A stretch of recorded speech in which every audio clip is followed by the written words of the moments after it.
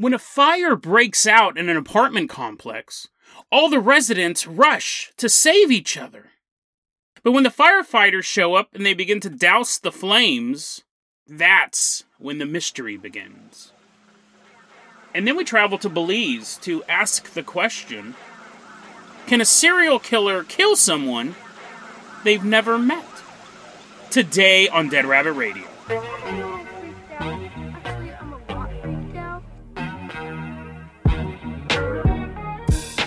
Hey everyone, welcome back to another episode of Dead Rabbit Radio. I'm your host, Jason Carpenter. I'm having a great day. Hope you guys are having a great day too. I'm feeling a lot better too, so hopefully that is apparent in my voice. Feeling much, much better.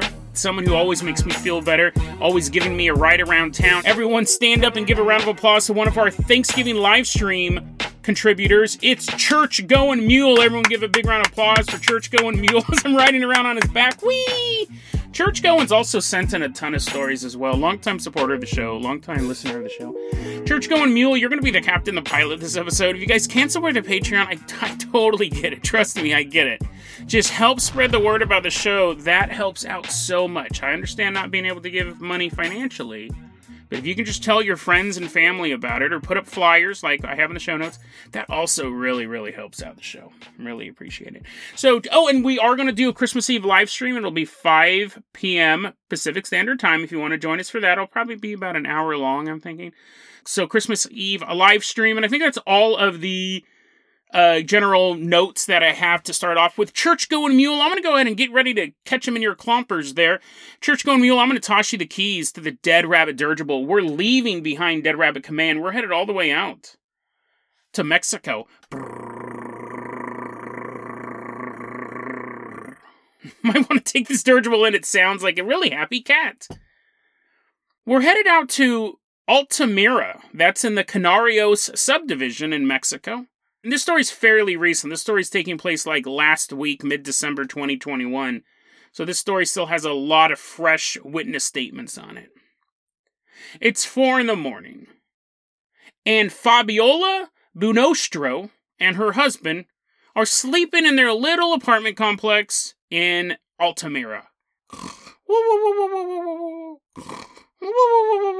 And then, eep, eep, eep, eep. They're like, what is Psycho coming into the house? Are we about to be stabbed to death in bed? That's supposed to be the sound of a fire alarm. So Fabiola jumps up. She's like, oh no. And she hears the neighbor's fire alarm going off.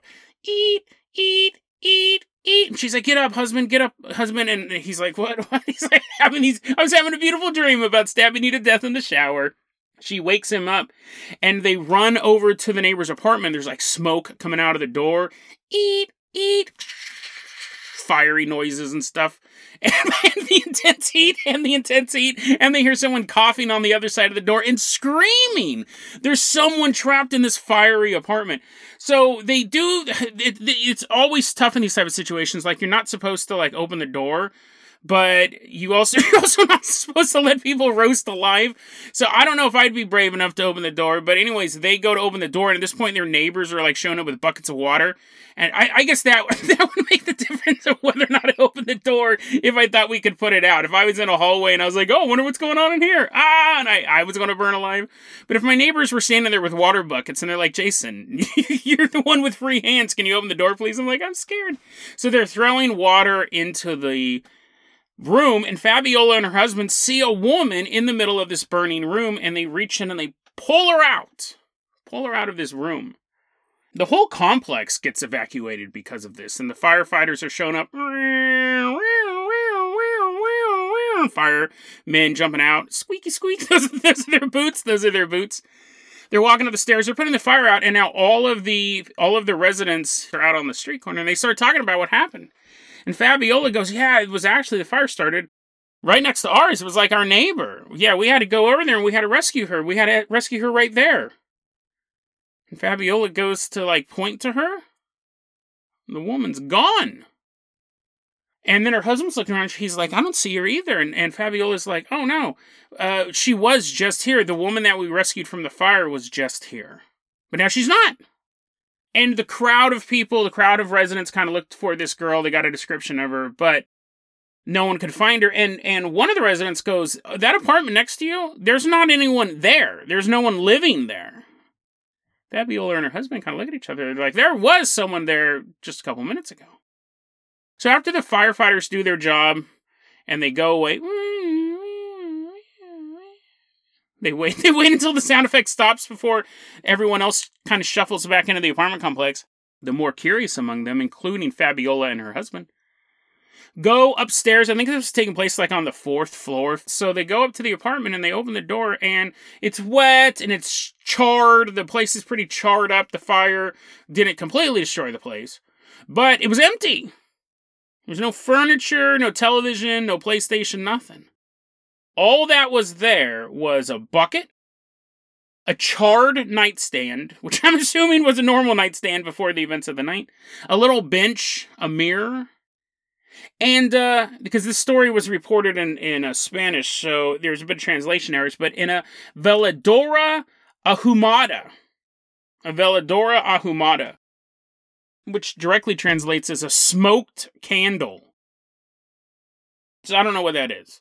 I mean, obviously, I'm going to guess it's a candle that was a used candle, which would point out how the fire started, this used candle. But other than that, there was nobody there. And the residents now believe that, in some sort of odd way, I find this so fascinating, the residents kind of believe, I won't say all of them, maybe 30% of them, we didn't take a poll, but there are residents now who believe that Fabiola and her husband, and really all the people who were throwing water into the apartment, they rescued a ghost. This was a ghost trapped in this apartment, and she's now free to wander the world, to go buy a Slurpee, whatever. Fascinating story for a couple different reasons. One, what we're looking at is the traditional phantom hitchhiker type story, right? Couple's driving down the road, they see a girl, she looks like she's a teenager, maybe on the way to her prom, or she got dumped by her boyfriend, whatever, and you drive her home, and then when you get to your house, you turn back, and all that's left is a soaking wet jacket. I left the detail out that usually this happens at night in the rain, and the guy gives the girl the jacket, and then when they turn around, they pull up to the girl's house, they get her there, and then when they look in the back seat, there's just a soaked jacket. And then they go to the house and they ask, hey, that girl, she totally ruined my jacket. And the people in the house go, oh, our daughter Anne died on a horrible night just like this. And I killed her. I'm confessing the dad, killed her. But no, she died on a car crash, or she's headed to prom, got her head chopped off by a maniac. Whatever. And so this is a phantom hitchhiker story. They're very, very popular. I think it's one of the first urban legends kids really hear. We have that in a different setting. Because that's essentially what this is if it's a ghost story. We have someone being rescued from a location that they don't want to be in and being set free. So on a simple urban legend, and this has been reported in the media, so I'm not saying like this is an urban legend, but from a simple urban legend standpoint, it sounds like that. I came across a story on coasttocoastam.com, which is one of the 7 websites I check every single day. I love it. I get a ton of good stuff from there. And they got it from milenio.com, which is a Mexican news website. But we have this, obviously it's a couple different ways we can look at it. We have the rational way that there is a used candle in an abandoned apartment and this woman was squatting there. She was on the run from like the IRS or her ex or whatever, or she's some assassin. And I mean, whatever whimsical or tragic backstory you want for this woman. And she knocks over the candle, she causes the fire, gets trapped, she's rescued. And then when she's outdoors, she's like, oh, I'm out of here, dude. I'm on the run. I gotta keep doing what I'm doing, running. She disappears into the darkness. It's 4 a.m. when this all happens. Or the idea that it is a ghost, it's a phantom hitchhiker type story. But I was reading the story and I go, dude, what if it's both? Kind of, right? Because I'm a contrarian. I just can't handle it being cut and dry. I was reading the story and I thought, okay, so there is a smoked candle, a used candle, whatever it is, in the room, and that might have started the fire, but it seemed to be a pretty big fire. I don't know what else would have been combustible in that room. And the way it was described, now again, maybe I described it as this roaring inferno and it was just a slight fire. There's really no such thing as a slight fire. We don't know how much room of it was, how much like surface area was on fire. But again, 1 square foot or 10 square feet, I'm out of there. But I was reading this and I thought, dude, what if? Conspiracy cap fully on. what if this woman is on the run? This wasn't where she normally lives. She's not a ghost. She's kind of a squatter. And she was there performing some sort of ritual. And she's there, I mean, to be the perfect place, right? If you're going to summon some sort of horrible demon or do something that, you're going to do something that could be risky, you're not going to do it at your own house. I mean, you could. You'd be adult. You definitely lower the profit value when Baphomet is always sitting on your toilet. So imagine someone, and I started thinking, I wonder how often this happens like at empty real estate houses and things like that, where you break into this house, you perform your ritual there. A mirror, a candle, a bench. Those are all things humans use, right? But those are also things that are used in rituals. I just find that so fascinating. I mean, that's what you would do if you were dealing with high-level magic, high-level summoning. You go to a place that's not yours. You're doing this ritual. It goes wrong. It goes so wrong, the room erupts in flames. The ritual's gone wrong. You leave the scene. You get out of there and you leave. But if she did open something, did she close it? What's the repercussions of her performing this ritual wrong? Is that next door apartment to Fabiola and her husband no longer abandoned? No longer empty? Instead, there's something there, some primal force, sitting in the dark apartment, waiting for someone to open that door again. I mean, in that scenario, you would want it to be the ghost, right? You would definitely want it to be the ghostly hitchhiker in a scenario like that. But that's what I was thinking when I was reading this article. I thought this could be something far darker than just someone on the run or a phantom hitchhiker type story. This could have been someone trying to summon something. It went sideways. She left, and that rift, that door, still there. It's always creepy to think, I mean, you have no control over what your neighbors do. Whether or not they're squatters or just your regular neighbors, they could be working with dark forces, either accidentally or on purpose. But even if their kids are just goofing off with a Ouija board, they're right next to your really thin walls. You're sharing a single wall with some 13-year-old girl's room. And her and her friends are constantly doing Ouija boards. And they're like, what? This doesn't work. This is lame. And you're constantly being possessed in your house. Bobby will not ask you to the dance. And you're flipping out. Your eyeballs are bulging out. But you just never know, right? You never know what your neighbors are up to. And that's really a good segue for our next story. Church-going mule, I'm going to toss you the keys of the Carpenter Copter. We're leaving behind Altamira. We're headed all the way out to Belize. Church-going mule is flying us over to Belize. And as he's doing that, I'm going to turn around and I'm going to look to you sitting in the backseat of the Carpenter Copter. I'm like, okay, so I got to warn you, this story's really creepy. This story's really creepy. I've been getting the emails. I probably get them at the end of every season. Hey, Jason, the show's getting a little too dark. And I don't know why that happens. I kind of just report the stories that I find. But this story intrigued me so much that I actually postponed other stories. They're not going to get done until next season. It's going to be 2 weeks because I'm taking my season break. This story's really creepy, and it is really dark, so I'm giving you this warning, but sometimes you just gotta cover them. This story is so bizarre. But if you don't want to hear something really disturbing, I will see you Friday. I mean, again, it is Christmas time. We're probably gonna plan it out better, but man, this story's nuts. Church-going mule, bring us over Belize City. That's in the Belize district.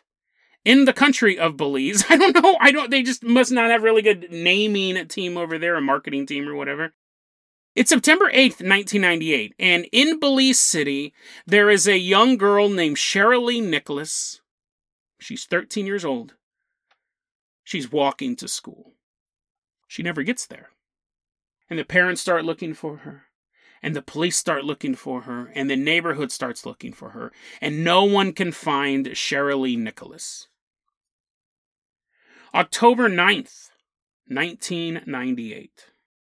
Sherilee Nicholas is found in a pool of water off the highway. She suffered 40 stab wounds. One of her arms was almost completely severed. And before she was killed, she was raped. When the police get to this body, they're investigating the scene. trying to process it, both in a mental way, how could this even happen, as well as just process the evidence. And they come across an alarming discovery. Cheryl Lee is not wearing the clothes that she wore when she was abducted. So they must have kept her alive for a period of time. But for how long? She's not wearing the same clothes she was wearing when she was abducted. Must have taken her shopping or had clothes available for her. And as they're continuing to process this scene, someone points out, Sir, the clothes that she's wearing, the clothes that Cheryl Lee Nicholas is wearing right now, those are the clothes of Jay Blades. The officer goes, who's Jay Blades? And the cop says, Jay Blades is a 9-year-old girl who went missing 2 days ago.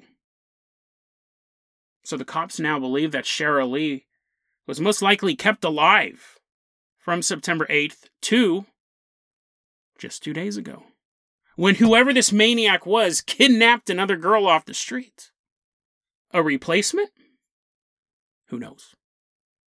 Jay Blades was missing until around 6 months later, when her skull and a few of her bones were found in the wilderness, sitting next to Cheryl Lee's backpack. March 23rd, 1999. Jackie Fern Malik, 12-year-old girl. She was playing at her school playground. She disappears. Later found dead. June 26, 1999. Erica Willis, 8-year-old girl. Missing. Murdered. Body is found. February 15th, 2000. Noemi Hernandez, 14-year-old girl. Suffers the same fate as the previous 4. 5 children in total. Kidnapped, raped, murdered, body dumped in the middle of nowhere. This serial killer is known as the Belize Ripper. Like, they really can't name anything that doesn't have the word Belize in it, but he's known as the Belize Ripper, a.k.a. Jack the Butcher, because what he was doing to these kids. And I'm leaving out some of the most... I'm trying to make it as least gruesome as possible. But it was bad. What he was doing was awful. So the police are hunting for him. But they never caught this guy. They never have ever solved this case. It's actually considered the nation of Belize's biggest cold case. Who was Jack the Butcher? They had a couple suspects, right? They arrested a couple people, but nothing ever really panned out. And so we always have to go down this route with serial killers because they never seem to stop on their own. Whenever a serial killer kind of drops out of the hunting grounds, the authorities always go, well, he may have moved. He may have died, killed himself, or got killed in a car accident, or he might be in prison. Like, those are always there. You could look at the slight possibility of someone like the BTK killer who took a break, who didn't do anything for years and years and years of their own volition. It's super rare, though. You always got to look at it's this, that, or the other thing. But to me, that's not even the creepiest part of what we're going to talk about. It's a true crime story. I hate to say a standard true crime story, but we do have these. We have serial killers running around doing atrocious things to people. But that's not the reason why I basically stopped the presses on the other episode I was going to do to tell this dark, dark story. At the height of the Belize Ripper slayings, the police started investigating similar crimes. They're trying to look at any clue of who this guy could be. And on November 6, 1998, near the old Civic Center, if you're in the area, maybe you know where that's at, but near the old Civic Center, Samantha Gordon, a 15-year-old girl, goes missing. She's found 2 days later. Her bruised and bloody body is found floating in the sea. She was stabbed to death. So the police believe that she might be part of the Jack the Butcher murder spree. So they go out there and they check on it. They're investigating it. And he had nothing to do with this murder. They ended up arresting 4 young men and convicted them for this murder. Now, was the death of Samantha Gordon a copycat? Or was it just, was this woman unfortunately going to be beset upon by these 4 men no matter what? And they just happened to kill her in a way that was kind of reminiscent. It's interesting because when we look at the slayings of Jack the Butcher, His bodies are found way after the children are initially missing, but with this Samantha Gordon one, it was only 2 days. So I think that probably keyed the officers off that this might not be related, and it wasn't related. February 15th, 1999, in Corozaltown, and this is another part of the country of Belize, Becky Gilharry, 13-year-old girl, goes missing. She is found dead. She was strangled. Is this him? Is this him changing his MO back in February 15th, 1999? The police officers investigate this. Family friend of the Gilharrys, family friend of Becky's family, Robert Hill, 22-year-old man, murdered her. Took this 13-year-old girl and strangled her. Friend of the family. So now you're starting to think, is this some sort of copycat thing? Like the first 4 guys, we don't have much information on them. They could have been hooligans. I'm not excusing it, but there are unfortunately different stages of murder, right? There's I owe a bunch of money to the mob type of murder, and then there's abducted from your playground murder. And that's just, it's an unfortunate striation of the way you have victims. So I don't know what the first girl's thing was. She could have burned them on a bad drug deal. I don't know. She could have just been a random... If she was a random choice, I would think they were trying to do a copycat murder, is what I'm saying. But we have this... I don't think Becky Gilharry owed money to the mob. 13-year-old girl goes missing, and we know she didn't because we know more information about this murderer, Robert Hill, family friend, 22 years old.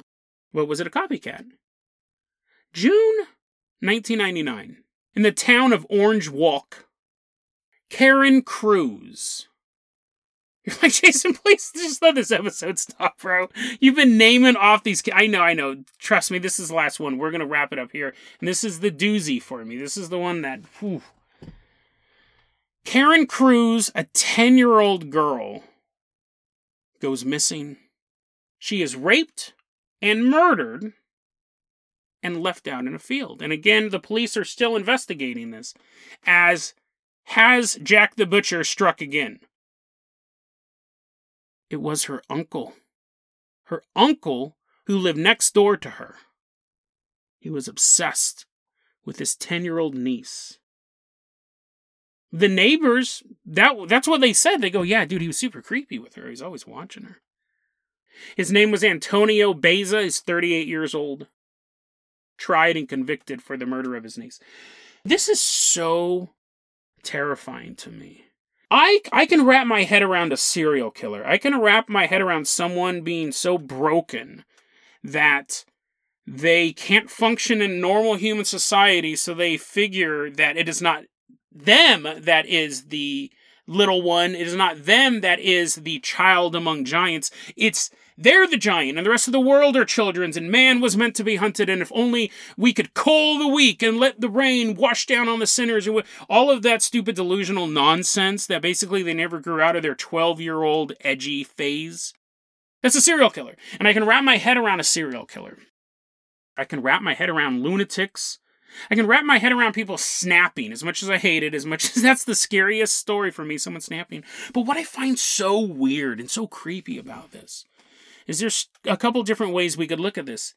Antonio Beza, 38-year-old man, living next door to his niece, Karen Cruz, 10-year-old girl.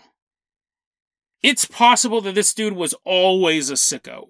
It's possible that from day one, this dude was a sicko, and he might have moved next to the house so he could be close to Karen, and he'd been stalking her for the longest time, and then he couldn't handle it anymore. He went after her, took her life. And I can wrap my head around that. I'm not saying it's good, but I've seen evil like that in the world. So if I just saw that as a headline, I'd be like, that's a tragedy. But it wouldn't shock me, right? That's unfortunate. It doesn't shock us anymore. Then let's look at a paranormal answer. That what happens when you have evil come to town? What happens when you have raw, unfiltered, malignant darkness show up at a location? When you shine a light, the light spreads. You have the flashlight, it makes the perfect circle, but the light is more than that. The light branches off everywhere, and you can see, it doesn't just light up what you're looking at, it kind of lights up everything around you.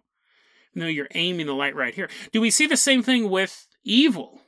It could be encased in a single man. It could be this possession, this darkness encased in this human being.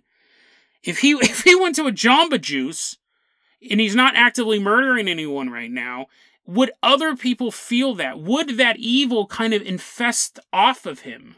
Is that a word? Would the evil just kind of crawl off of him, ooze off of him, almost like a venom symbiote type of thing?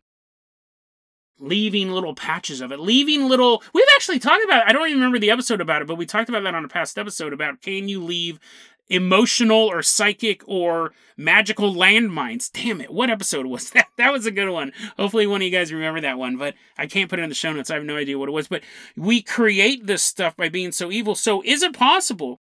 Because we have at least 3 other victims that Jack the Butcher never saw, but I'm making the claim that he is responsible for their deaths, because I think they probably were copycats. Even the first one, it may not have been, but I'm thinking these were copycats, right? And it wasn't because this man was walking around Belize murdering and butchering these children, and it was just letting off so much psychic energy, it was infesting other people. These dudes would have never done this.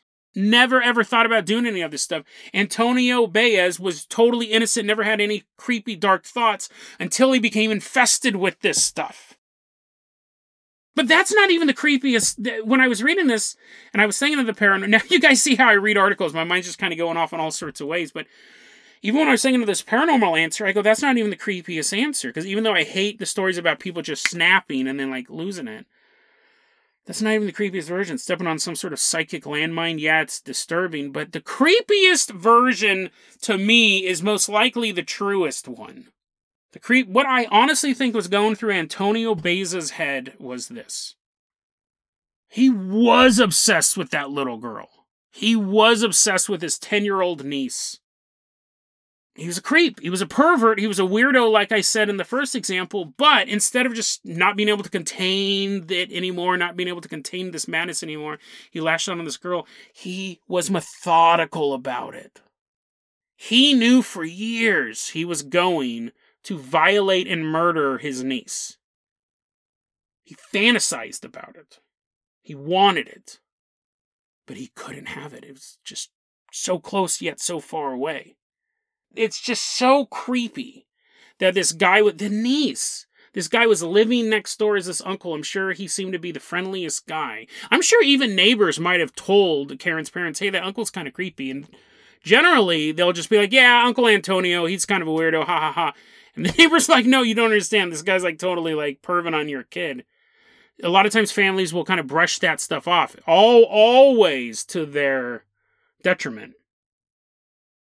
But imagine that. Imagine living next to someone. Imagine having this guy in your family who's sitting there at the dinner table, seeming to be the funnest guy in the world, hanging out, volunteering to babysit, and he wants to do the unspeakable to your child, and the only thing that's stopping him is he thinks he will get caught. So he lets those images and fantasies and feelings simmer inside of him until one day a string of murders is publicized all over the news and television, newspaper.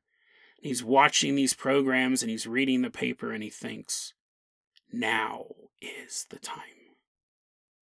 Absolutely terrifying. A string of serial killings happen in this city, and 6 more other people who have nothing to do with those crimes are arrested for murder, similar murders. Time bombs in human society just waiting to go off. Just looking for a moment that they believe they can kill someone and get away with it.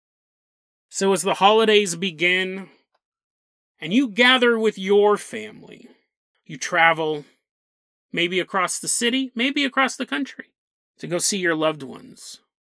Just remember, behind every firm handshake, behind every smiling face, you may be standing next to a monster. A monster who hides themselves so well you can never imagine the dark images that crawl within their mind. And hopefully you'll never get to know that. Hopefully you'll never have to see into their mind or see the actions they lay upon the earth. But whether it's a serial killer who has perfected their craft, or just a pervert uncle sitting on the porch, staring at his niece as she plays with her friends, you never really know who you're standing next to. You never really know who you call a friend.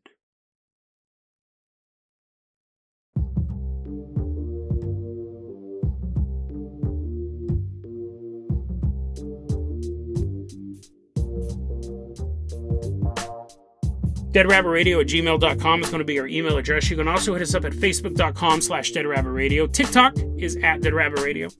Dead Rabbit Radio is the daily paranormal conspiracy and true crime podcast. You don't have to listen to it every day, but I'm glad you listened to it today. Have a great one, guys.